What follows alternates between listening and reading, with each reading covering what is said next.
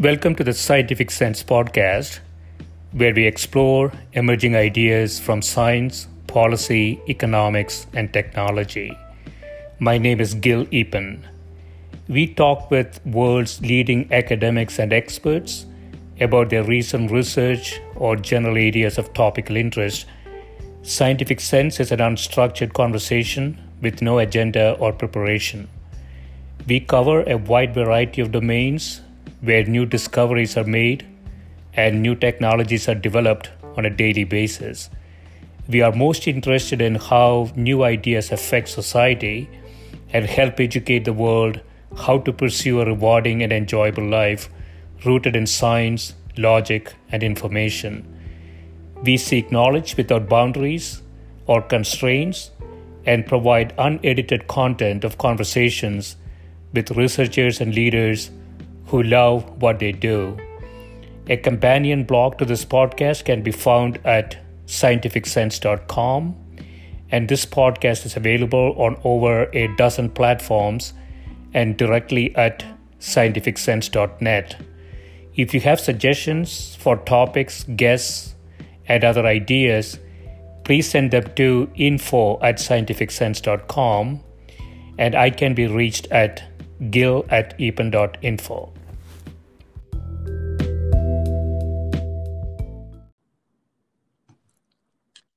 My guest today is Professor Carol Gold, who is Professor of Philosophy at Florida Atlantic University, where she teaches primarily aesthetics, philosophy of psychiatry, and ancient Greek philosophy, areas in which she publishes widely. Many of her recent publications concern the relation between aesthetics, ethics, and personhood. She's currently completing a book on true glamour, an unexplored topic in philosophy that stands at the intersection of aesthetics, ethics, and philosophy of psychiatry. Welcome, Carol. Hi, Gil. You were working on a book when we were talking about this a few months ago.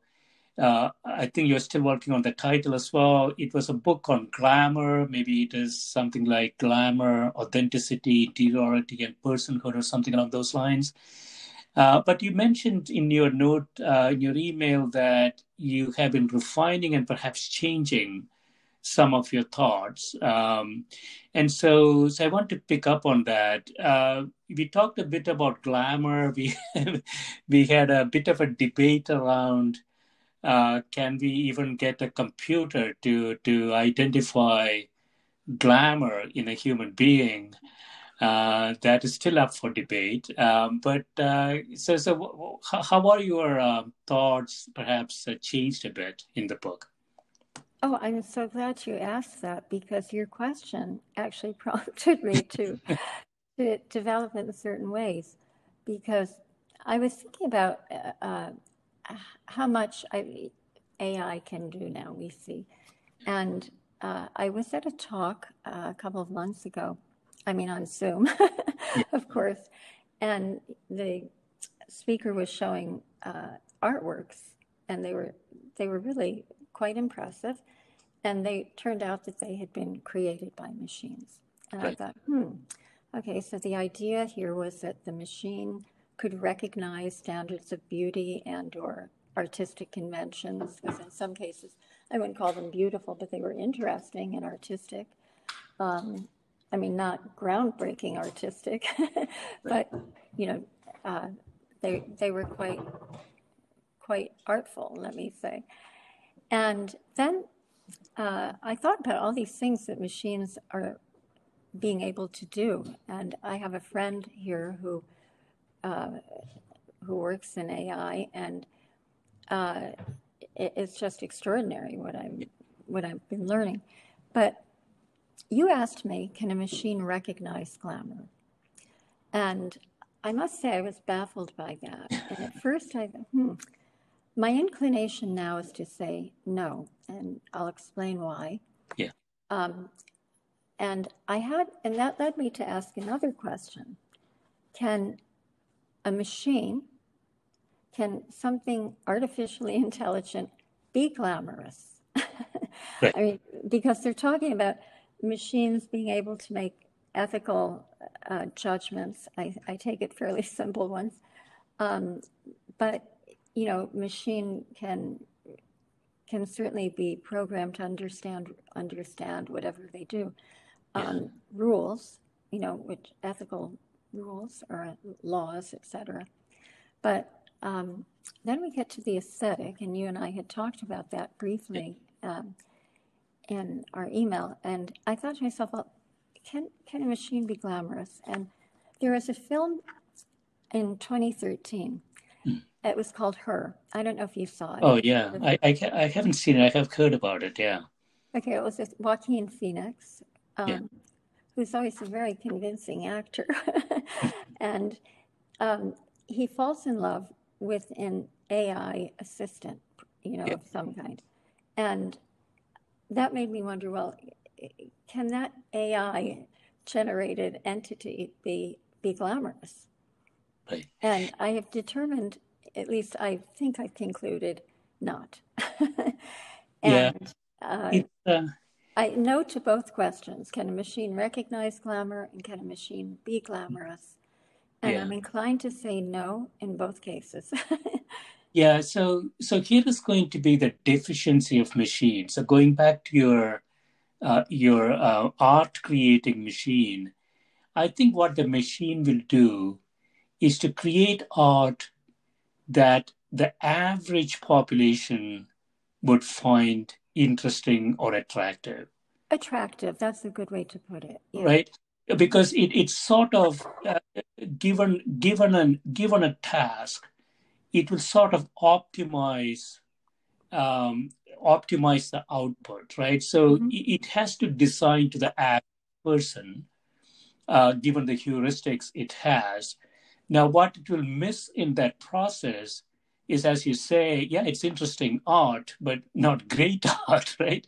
So one could argue, machine could make interesting art, but it won't be able to push it to the tails of that distribution, right? Because it will feel meaningless to the machine to do that.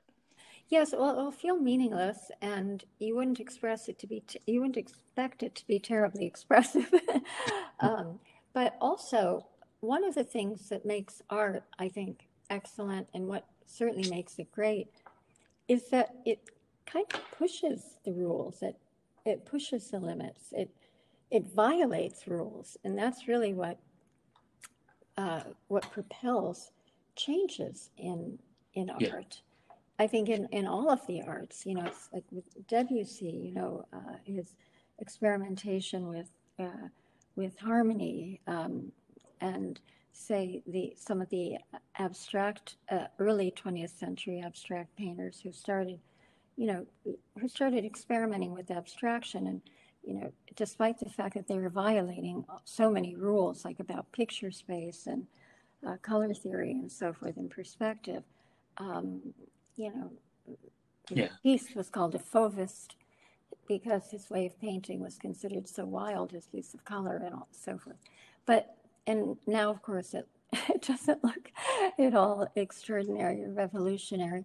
And Picasso too, I mean, what they're doing is pushing the boundaries. What makes them extraordinary is that they're challenging them. That's part of the creativity. That's part of their imaginative process. So that's what I think a machine can't do. But of course, you know much more about that. And I take it that one of the things that machines do, that allows machines to do things that are sometimes referred to or described as better than humans, is the speed at which they do it. Is that right? That's right. Yeah. So, humans are terrible in repeating tasks, in boring things. But I want to go to your question about glamour is really a much more complex question. So there are two questions you asked, right? One is, can machine recognize glamour? And the other is, can machine be glamorous? those questions are really abstract, complex questions. So I want to I want to pursue that with you. Okay. And so can we go back and sort of have a, it's very difficult to define, but do you have a sort of a short description of what you mean by glamour? Well, yes, I do. Um, I'm how precise you'll find it, I don't know. But first of all, I make a distinction between true and false glamour. Yeah. And I say that true glamour is, and I define it in more detail. I'll define it for you in more detail a little later if we have time. Yeah. But true glamour is an unconscious or unintentional, okay, mystery. And I think mainly it's a kind of power of coercion. It's an aura, and it's subtle, it's opaque, and importantly, it can't be reproduced. Because it emanates from the interior and one's subjectivity. And that's unique to an individual. I mean, each of us is different subjectively and in a variety of ways. Now, and in fact, I compare true glamour to what Walter Benjamin, who was a mid-20th century, early 20th century writer, called the aura of a work of art. He talks about the work of art in the age of mechanical reproduction. And that is, he says that the aesthetic experience can never be the same because you lose the aura of the work itself when you're looking at a print or something like that. So if you consider that, I mean, to me, glamour is like the aura of the artwork, the original artwork. And false glamour, I would say, is the use of material culture to suggest that one has a certain status, lifestyle, or position within the elite. I'd say that it's more common, especially today with social media. It's obvious, it's transparent, and also it requires effort. Okay, you have to keep up with the latest whatever shoes or styles, and be it in interiors or attire or makeup. And now with our masks, we have to worry. I guess that the trend is going towards eye makeup. That's so false glamour is, what we think of as Hollywood glamour, let's say. Okay. So that is, of course, reproducible. Now, I think that false glamour has stirred up a lot of mischief because of the ubiquity of images on social media and the rapid fire pace at which they are produced and can be communicated.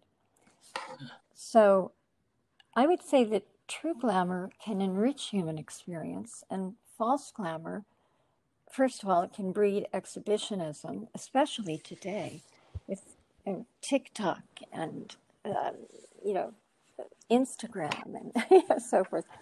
And it breeds exhibitionism. I think it breeds false expectations that are usually disappointed by people and for people, and also conspicuous consumption. It's as if there wasn't enough of it. Now, I want to, though, make an important distinction here. I distinguish between character and personality. And I would say that true glamour is not an ethical quality. It's an aesthetic one. Because, we make value judgments of two sorts, ethical and aesthetic, and we make value judgments of those sorts about people. Yeah. And so it's very easily confused. So I would attach glamour to the personality, and character and one's ethical nature to character. Although in philosophy, I should say, both these concepts, character and personality, are debated and how they should be analyzed and whether they're just myths and so forth, but philosophical myths, that is. So I would say that that's something we have to keep in mind. So it has to do with personality. And, there are various dimensions of human experience here. And I think one of them has to do with the role of imagination in everyday life. And I think that once we see that true glamour has to do with subjectivity, and thus with individuality, uniqueness, and also with personality, I think it's very hard to see how a computer could recognize that. But you know much more about AI than I do, so. So what I will say, Carol, is I have a sort of a halfway answer to it, and that is, so you differentiate between true glamour and false glamour. Sorry, glamour. It appears to me that it is easier to recognize false glamour because it is driven by more stable heuristics. So if a human finds easier to identify false glamour, then we would be able to teach a machine to do that. Now, we won't be able to, agree with you, we won't be able to teach a machine to identify glamour. So if humans fit into three buckets, glamorous, true glamorous, sort of, not glamorous, and then false glamorous, the third bucket is identifiable, very likely by a machine. But it won't be able to give you a positive answer, like you say, the personality is truly glamorous.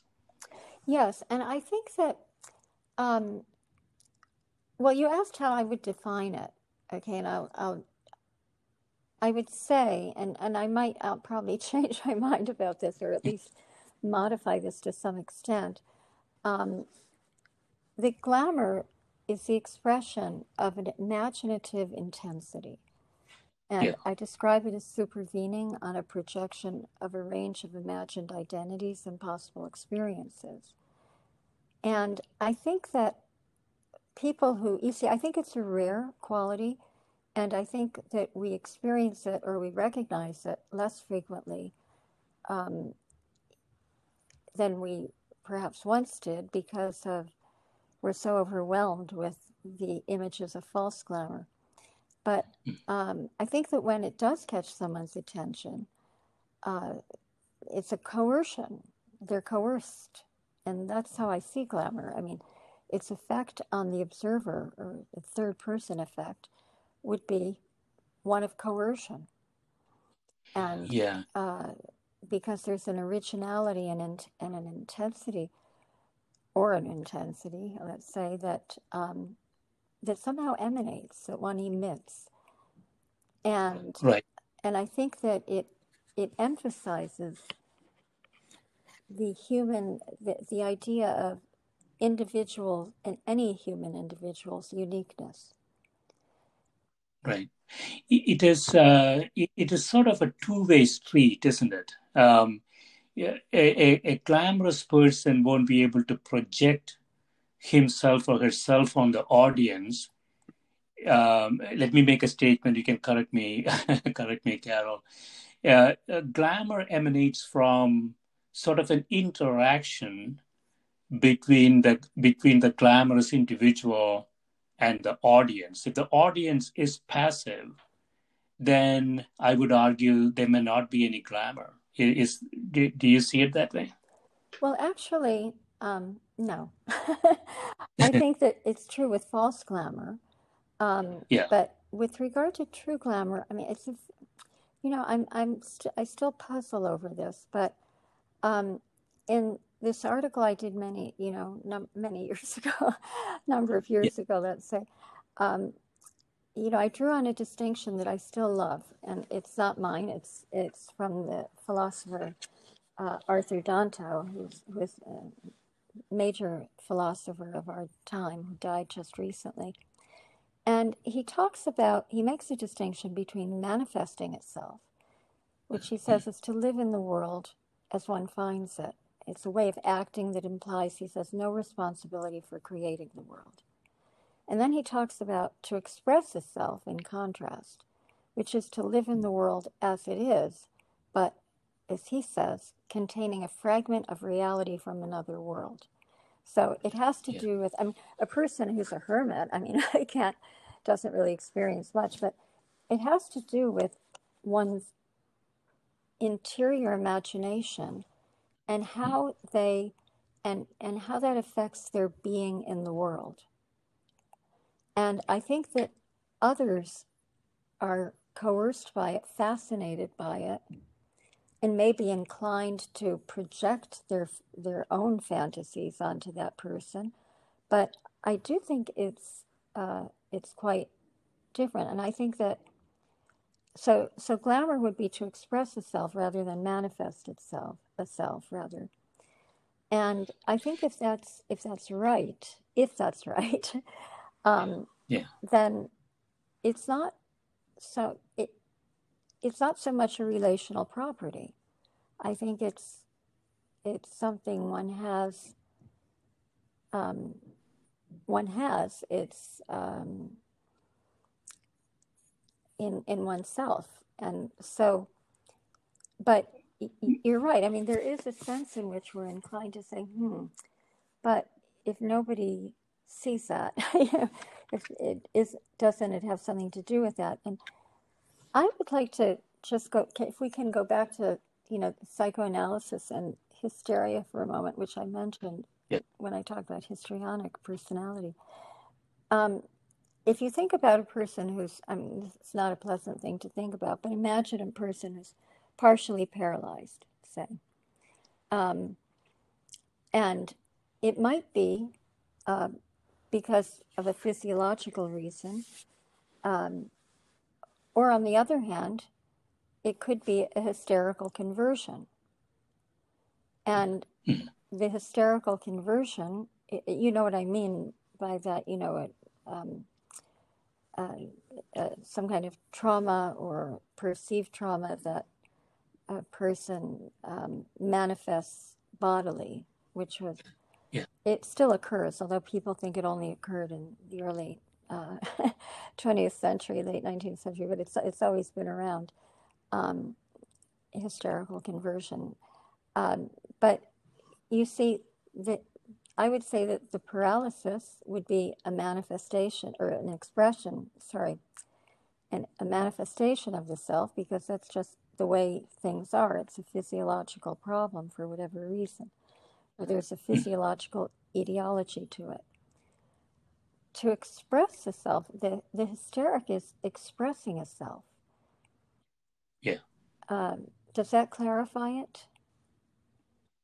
Yeah, I mean, so if I think about a thought experiment, if I put a true glamorous person in a world of no other people, would that person be glamorous? Well, I was thinking about that because it's such an interesting question.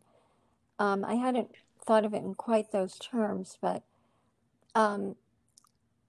if the person, obviously a person, I think it's obvious, but a person who has had no exposure or interaction with others wouldn't have much of a language or sense of anything. They wouldn't really be in the world. I'm not sure people can develop a notion, anything like a self in that context. But suppose they had lived in the world, they were, they weren't raised, in a forest by animals, but, actually lived in a world, and then suddenly have found themselves isolated for whatever reason. Right. I do think that that person could still have a glamour if they have Mm. an active, because we deploy our imaginations in all sorts of ways. Yeah. Um, Yeah. and so I think that once that kind of experience, once one has the experience of the world and has lived in a world and developed a personality, Mm. then sure, I mean, I shouldn't say sure, but my hunch is to say yes. And I used the word develop a personality. I think that it would be not only strange, but almost abhorrent to call a child glamorous. Yeah. Because a child doesn't have a fully formed self. And certainly if they're falsely glamorous, that's terrible. um, Yeah. but uh, so, but I think that's another great question that I need to address. You know, to what extent does it, if it if it isn't a relational property, to what Yeah. extent does it depend upon there being others? Yeah. It's ironically so. If it is an inherent property that the person is experiencing, it has no relationship to the environment and the people around that person, then I think, Carol, it will be difficult to teach a machine to recognize it. But ironically, I think if that were true, it will be possible to teach a machine to be glamorous. And Uh-oh. I'll give, let me give you my justification Okay. for it. Um, so so if true glamour is an inherent property, so that makes the problem simpler in some ways because you don't have to worry about interactions. So I can take that person, put that person in any context, any environment, and I will always detect true glamour, right? Because it's inherently experienced by that person, regardless of the environment. Which makes the problem a lot simpler to model, in some ways. And so obviously, I'm just I'm just saying things here without knowing a lot about it. But mathematically, it feels like it's a problem that you could actually teach a machine to be glamorous because it can be reduced to perhaps set of heuristics. Whereas recognizing a person to be glamorous is more difficult because the inherent property, at least it sounds to me, is individualistic. In other words, I cannot generalize that property. If Tom is glamorous and Sally is also glamorous, they're glamorous in their own ways. It is not a generalizable property, if I understand it Mm-hmm. correctly. Yes. Do you see it that way? Yes. Um, well, what I'm wondering, I mean, is whether a machine, whether it makes sense to talk about when, and again, you're the expert here, Gil, on AI, not on. So, uh, I mean, would it even make sense to talk about a machine having a kind of a personality? Um, Yes. what what do you think? I mean, because the machine's history is not dynamic. It's not. I mean, I don't know how much it can change. Yeah. And, of course, one's personality and one's imagination is going to be uh, partly dependent on their intrinsic traits, but also on the way they've interacted with others in the world and, the way they develop in certain ways. And then I think also that since every person, I think, has a unique take on the world. I think that's part of being a person. And some are more Yeah. original than others. But or more, some people have ironic takes on the world and, so forth and so on. But can a machine be endowed with that kind of subjectivity? Yeah, yeah.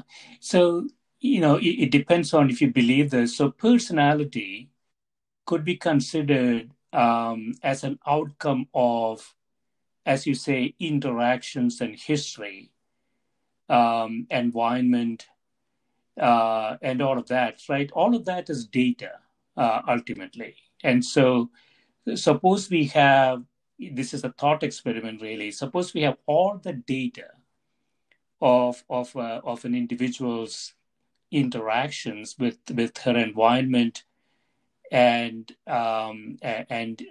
humans that individual interacted with. That data can make a machine have an equivalent personality of that individual. The premise there obviously is the personality is driven by history and interactions. So, yeah. And I think that's a reasonable assumption, isn't it? With regard to persons, you mean, or with, yeah. Yeah, with relation to persons. I mean, if when we look at somebody and we see that person's personality, that personality was developed by that person over that person's history, right? Yes. Uh-huh. And so but glamour to me is more complex construct, right? It's not just personality. It is how that person, it's not projection, but how that person experiences the personality in some ways, isn't it? That's a really good way to put it. Yes, it's how they Yeah, experience their personality and how they yeah, experience the world, this, which is unique. I mean, for all of us. Um, yeah. That, some less predictable than others, but and maybe more interesting. But I do, yeah, I think that's a good point. That um, it's not just a personality, but it's also a reflection on the personality. So and what makes it complicated for a machine is that, as you say, it is unique to the individual. So it's not a generalizable um, characteristic. yeah, And so it is very difficult to teach a machine that is not, it's not a generalizable, non-generalizable thing, right? If so we look at Jim, and a large proportion of the crowd concludes Jim has true glamour, and we look at Sally, and a large proportion of the crowd believes Sally also has true glamour. But Jim's true glamour is not Sally's true glamour, right, right? yes. So that's why machines will likely fail. I'm beginning to agree with you now. You're beginning to agree with me? Okay, so yes, I mean, uh, that would be my answer to your question. That would be my Yeah, justification for why I answered your question. No, I mean, because I gave it a lot of thought, and it actually led to um, my refashioning of my argument in one of my central chapters. So, um, yeah, yeah.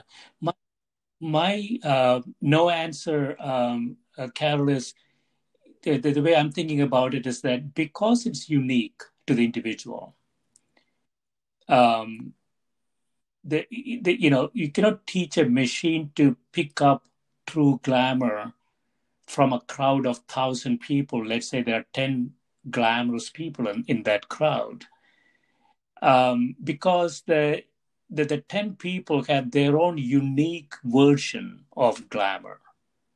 yes, That's right. That's right. right? That's right.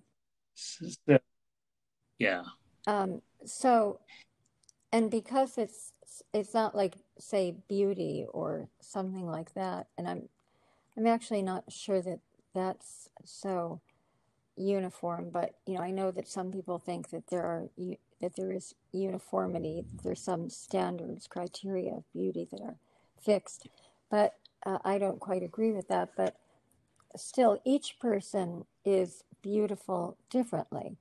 But of course, that's not. right. I don't think that's quite as complicated. But if if you have 10 beautiful people in a crowd, perhaps a machine could pick it up.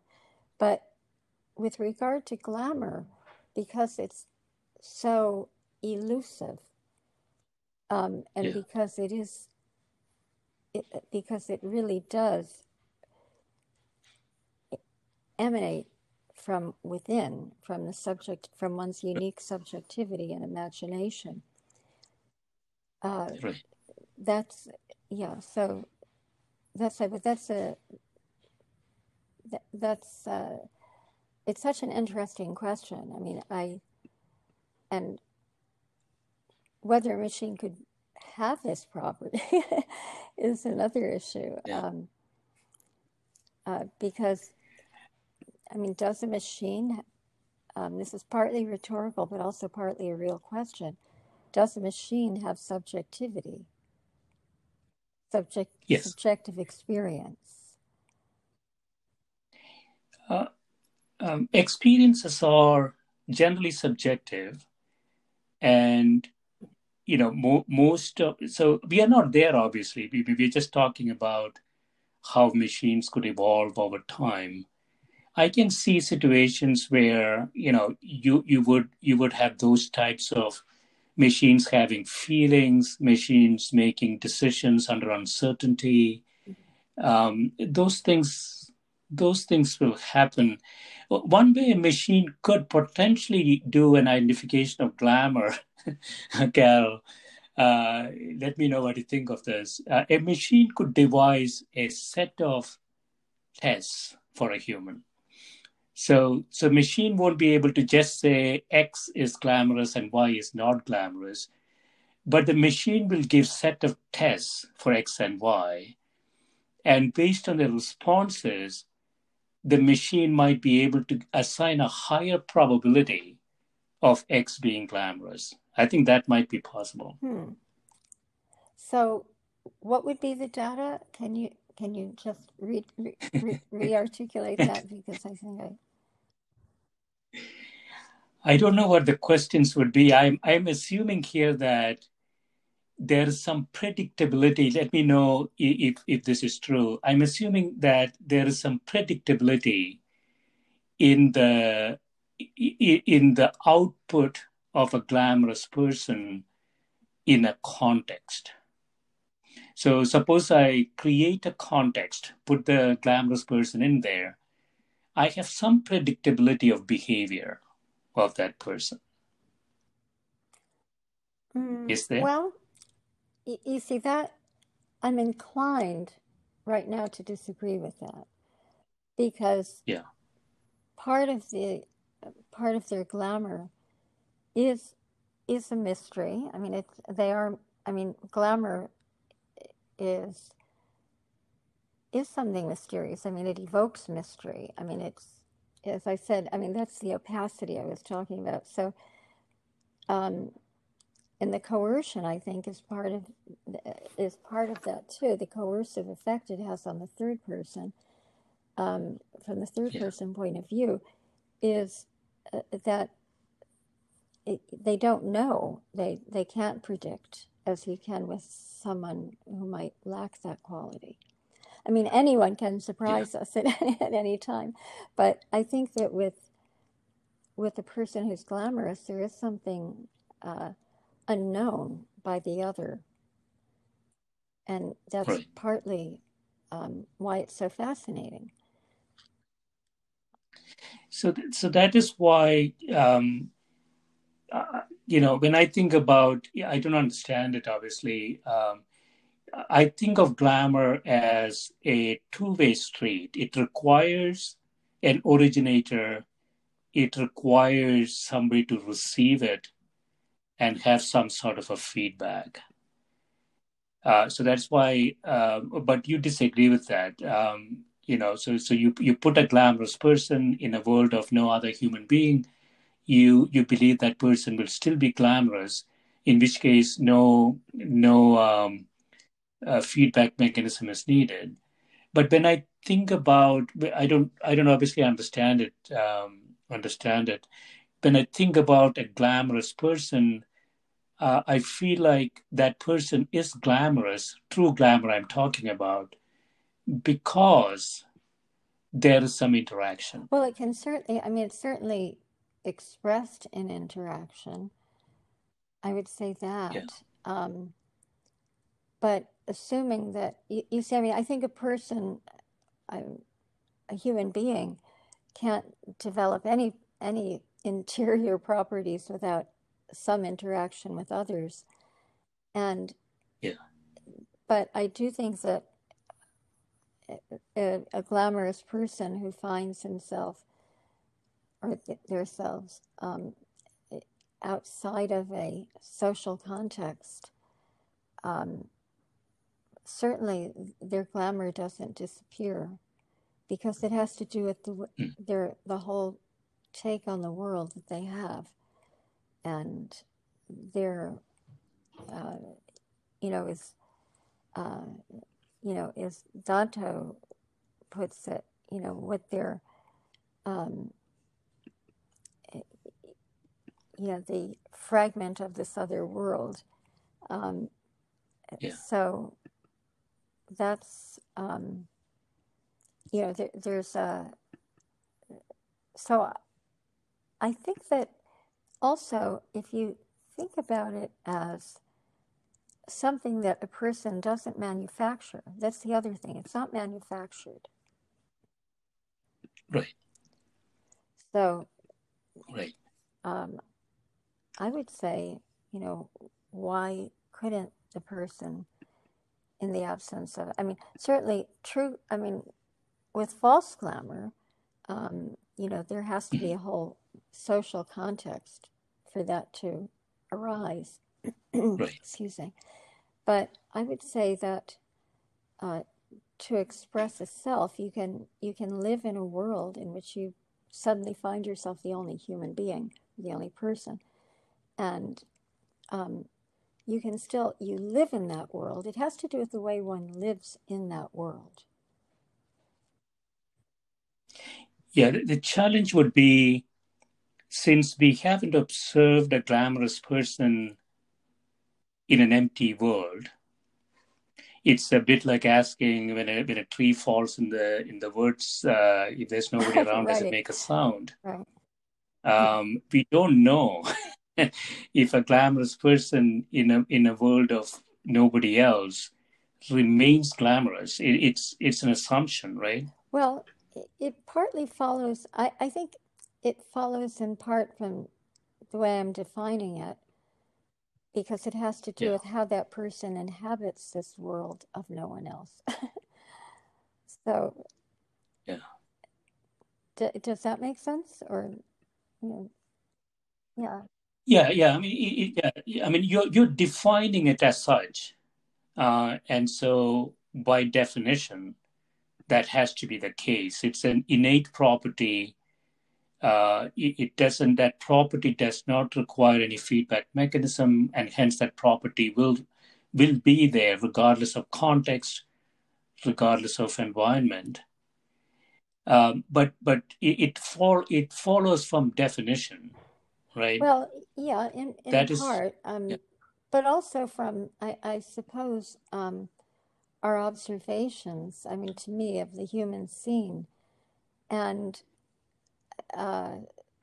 because it is a real phenomenon, I think, that this coercion that some persons have. And, it puzzled me. What creates it? Where does it come from? And so. Yeah, I hate to devalue it, Carol, but one could one could envision a situation that there is a whole magnetic chemical process, since you're using the term coercion, some sort of chemical magnetic process the person is utilizing. So it's more like bewitchment. Right? Is that it? Which is, where the word comes from in a sense. I mean, one of the roots of it. But it, so you're seeing it more as a kind of magic, a kind of spell that. Yeah, I mean, does it feel like a spell to you, glamour? Well, I don't know. I think that it might bewitch somebody, but I don't think that it's a conscious effort to bewitch, the way false glamour is. And some people, by the way, pull that off very well, the false glamour. Yeah, it doesn't have to be conscious, but it could still be a spell sort of thing, right? It is inherent, it is innate, it doesn't require any effort by the individual, but it is a process that surrounds that individual. Could think about it that way. I think actually that's intriguing. So that even though it's not consciously cultivated, but that makes it, I think, still an internal to the self, unique to a self, to a person's psychic. It's part of a person's psychic economy, I suppose, to do that. But but that would still not. It wouldn't be inconsistent with my idea of it as an imaginative operation, or an operation of the imagination. Yeah. So, but I do think you're right that we can't ignore the effect, the third person effect. But I don't think the third person effect is what creates it. Because see, if we think about, say, a color, like think about the color, a color like robin's egg blue, okay, it's light, bright blue. Yeah. That there's certain physical properties of the surface when it interacts in certain, conditions of light, then we have that experience of the color. But I think that what's different from, say, an object, or say a wall that's blue, and the person, because that does require a perceiver to see the blueness of it. But I think that what's different with glamour, or with an aesthetic property of a person, is that it really lies in the subjectivity of it. And then these properties might have effects on others, and that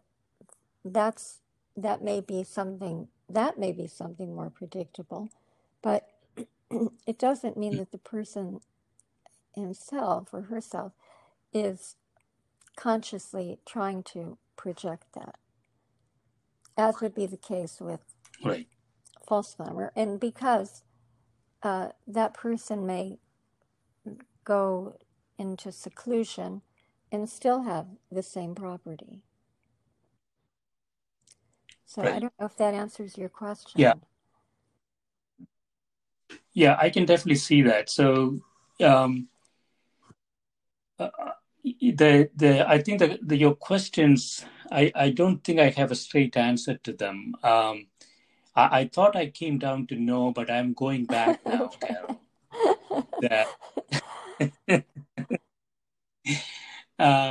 Because I think, there was this test that, to identify a machine that behaves like a human, you can devise a set of tests and you can say it's a machine or a human.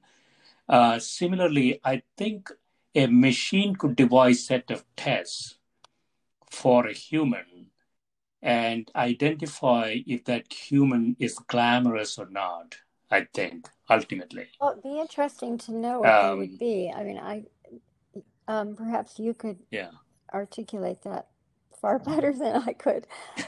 What would count as a test for that? And I guess that would be more of an empirical question. And the philosophical question is whether it makes sense, even conceptually, to think of that as something that can be tested scientifically. Because not everything about a human being can be. I think there's always something that eludes the physical, that escapes it. Yeah, I'm clearly biased about this. I'm less and less enamored by humans. I don't see anything really special about them. And so I think it is sort of a transition period. We had humans running around.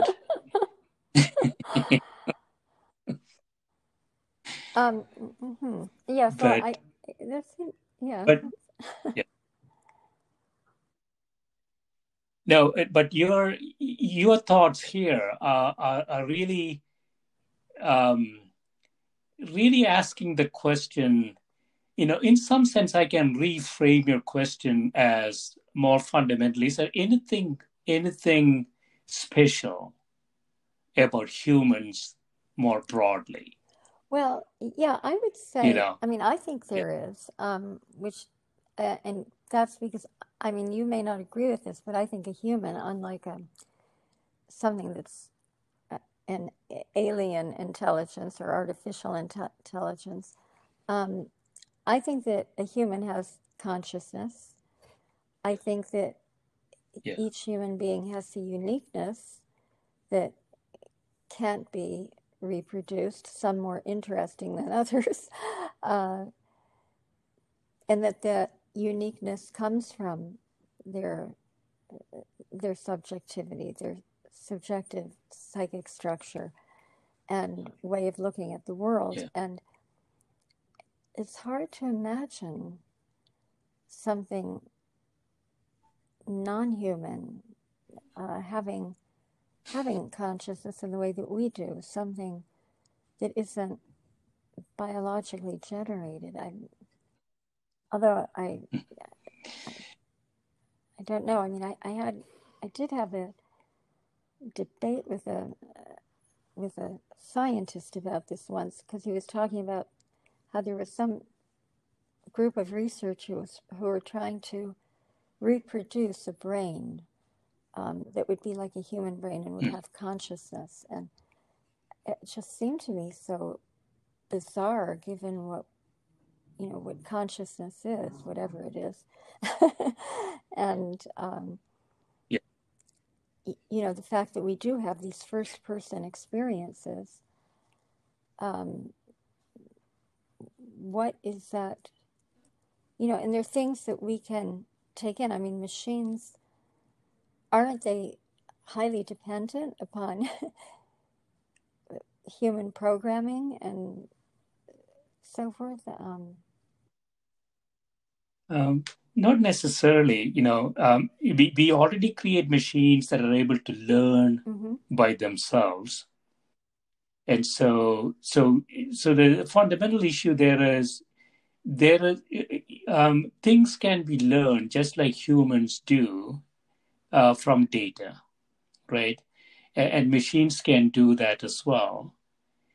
Now, the question about consciousness, we are, in some sense, we are handicapped. We are suffering from human-centric views, right? We think our brain is, very complex.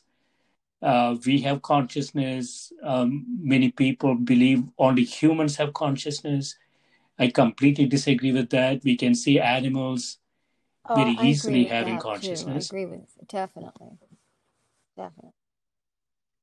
And so if you agree with that, then Carol, you can bring that the complexity of the animal that is housing consciousness less and less. You can go down that Mm-hmm. animal spectrum. And unless you believe at some point consciousness stops, and it will be an arbitrary, sort of a stoppage point, right? So I go from, complex biological systems to less complex, and so on. And if we believe I'm seeing consciousness in those systems, yeah, at some point you'll get a very simple system like Mm-hmm. a zebrafish, for example, and you find consciousness there too. There's only 100,000 neurons, and many of the decisions are made by a few thousand neurons. We already have many orders of magnitude higher complexity in machines. And so, if zebrafish, for example, has consciousness, then we are definitely very close to machines having consciousness Well, as well. can a machine though? I mean, see, I think there's a kind of well, I don't know. Again, I'm not an expert here, but we'd have to change our whole theory of emotion if we were to say that Yeah. machines could have the kind of complex consciousness and just experience of the world. I mean, it almost sounds well, it seems to me counterintuitive, but so that, we might see them performing intellectual tasks and calculations and so forth, but isn't there some kind of residue that in the human experience that the machine can't have? Or If you can reduce experience to data, then we will get to a point that we can feed that data to a machine. And so, people talk about, I think, I don't know the movie Her that you mentioned. People talk about you can download your brain mm-hmm. where all the data reside. So if you download it and re-upload it, you can, basically upload your personality to a machine, for instance. Well, yeah, I guess that, but that hasn't been done. Um, No, we are yeah, nowhere close to so that. you see, I don't know. I mean, it a machine is obviously not a biological entity. Um, and I don't know even what it means to talk about a machine having emotions, or would a machine have an unconscious, for example, or a subconscious?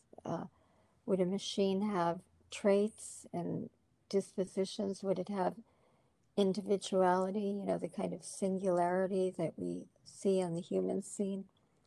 Not to say that humans are, as you say, so spectacular or that there's anything special about them. Okay, I'll leave that aside. But, uh, we certainly see a wide range of intelligence and emotional sensitivity and et cetera in human beings. But, um, there's a certain complexity there in which we have this inseparability. And you may be familiar, say, with Thomas Damasio's book Descartes' Error. I don't know. I'm not. Well, Yeah. he tries to show that, uh, and I'm really, this is just came to my mind and it's based on my memory, but that we can't separate Yeah. cognition from our affective selves, so that brain Descartes separates the intellect from the rest of the person, which actually he inherits from Plato and then certain Christian philosophers. But so that if the intellect is going to be the focus, which is what I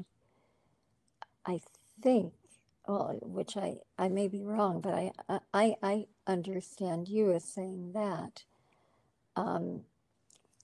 that, I mean, according to him, the intellectual work that we do, our intellectual lives, are inseparable from our affective lives.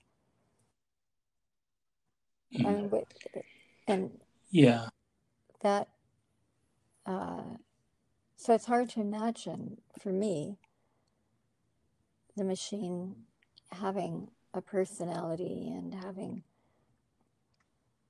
that, yeah. So yeah.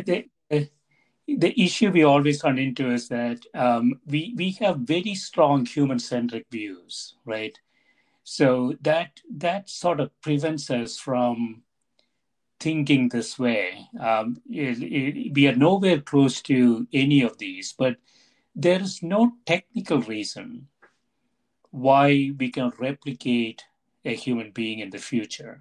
It won't be, not even in the next 100 years. I mean, it's very difficult to pin down the time, but there's no technical reason one cannot replicate a human being with all the personality, all the data, because everything is fundamentally driven by data. That's assumption there. But your characteristic, a glamour, makes that problem much more complicated. Intellectual capabilities, emotions, personality, all of that is really replicatable. But it seems to me that glamour is going to be much more, it's an order of magnitude higher concept, primarily because it is, as you say, it's really difficult to define true glamour, right?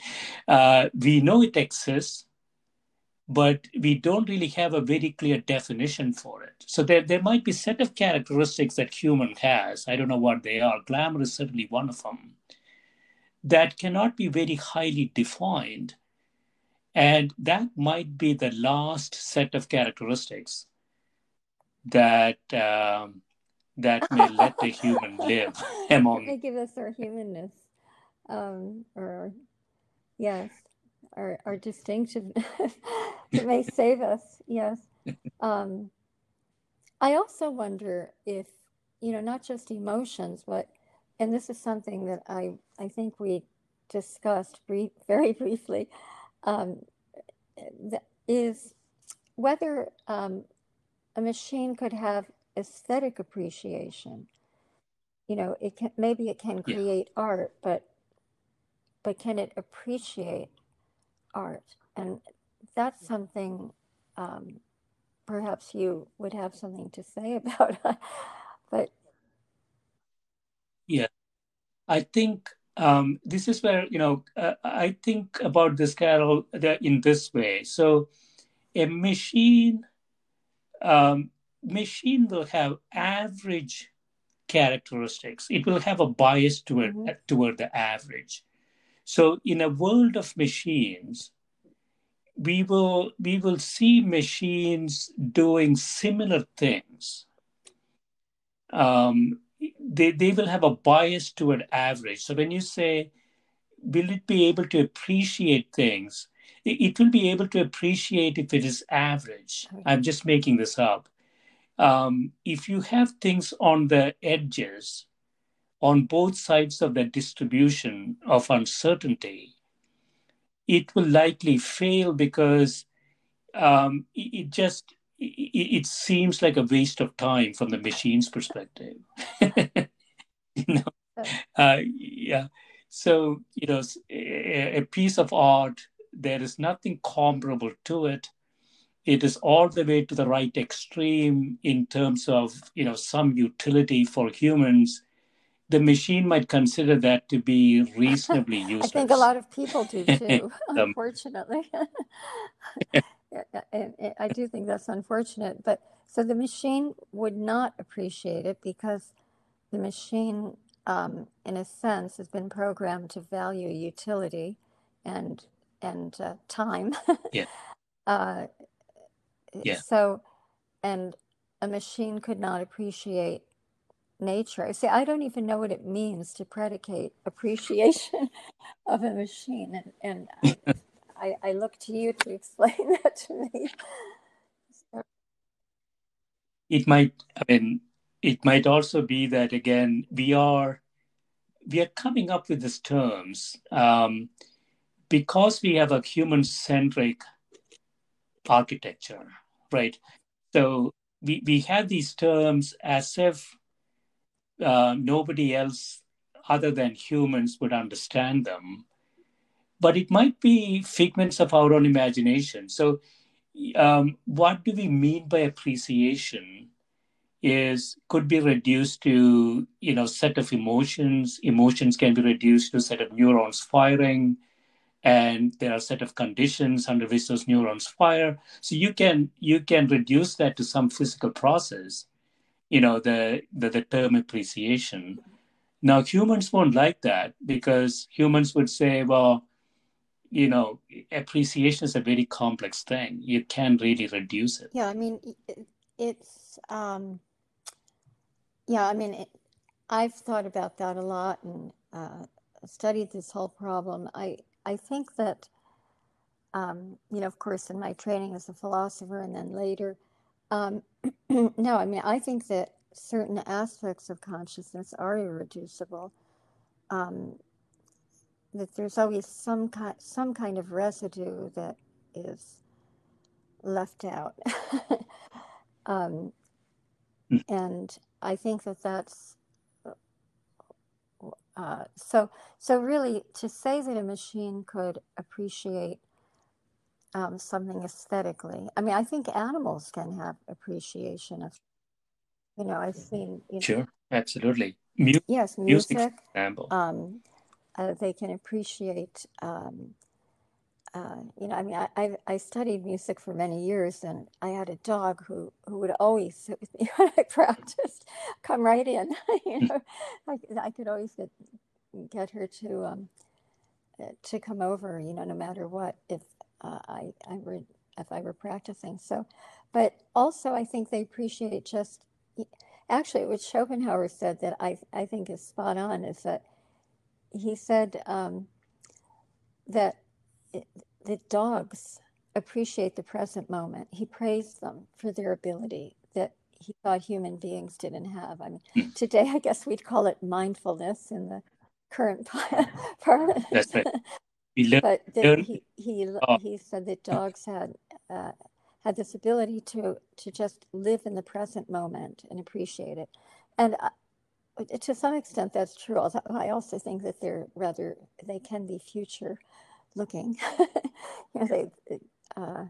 They want things that they don't have, and so forth.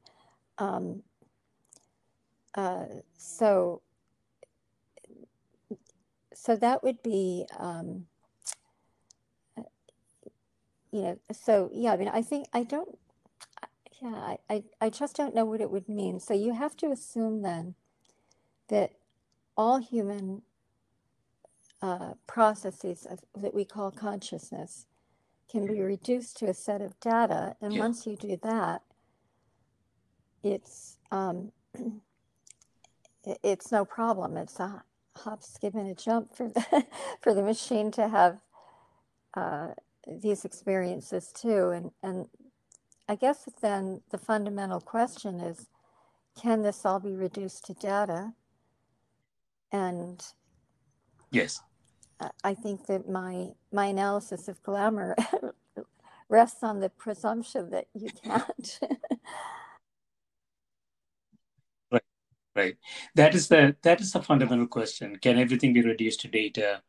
And related question is there anything really special about the human system? It's very difficult to prove. So we don't have an answer to the first question. Can everything be reduced to data? The trends are things are being reduced to data. So how far can we go is an open question.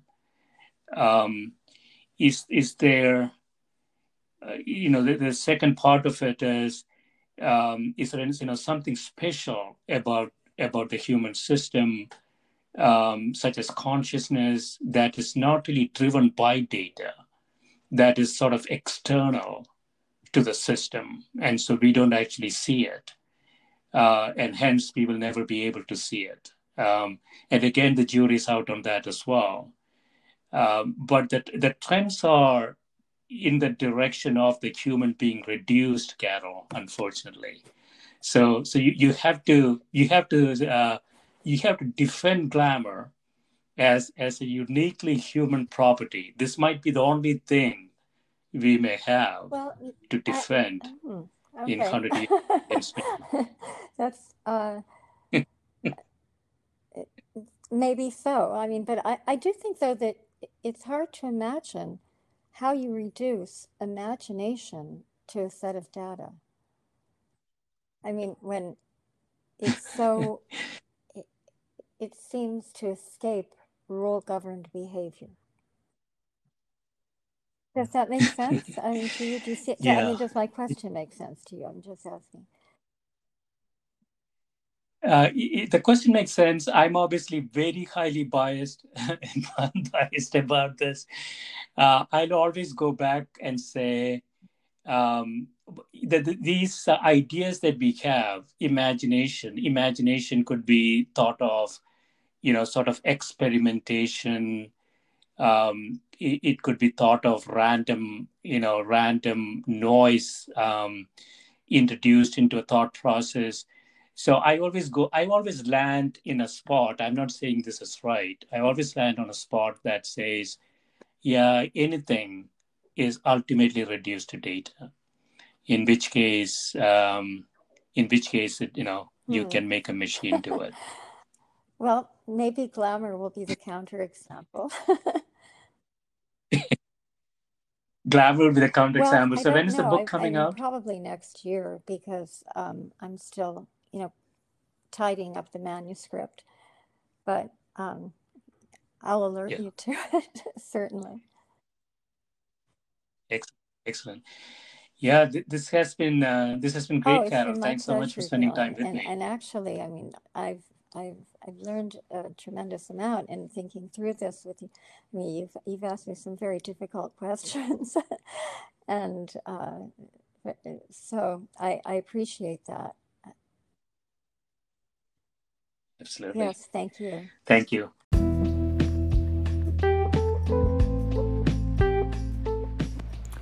This is a Scientific Sense podcast providing unscripted conversations with leading academics and researchers on a variety of topics. If you'd like to sponsor this podcast, please reach out to info@scientificsense.com.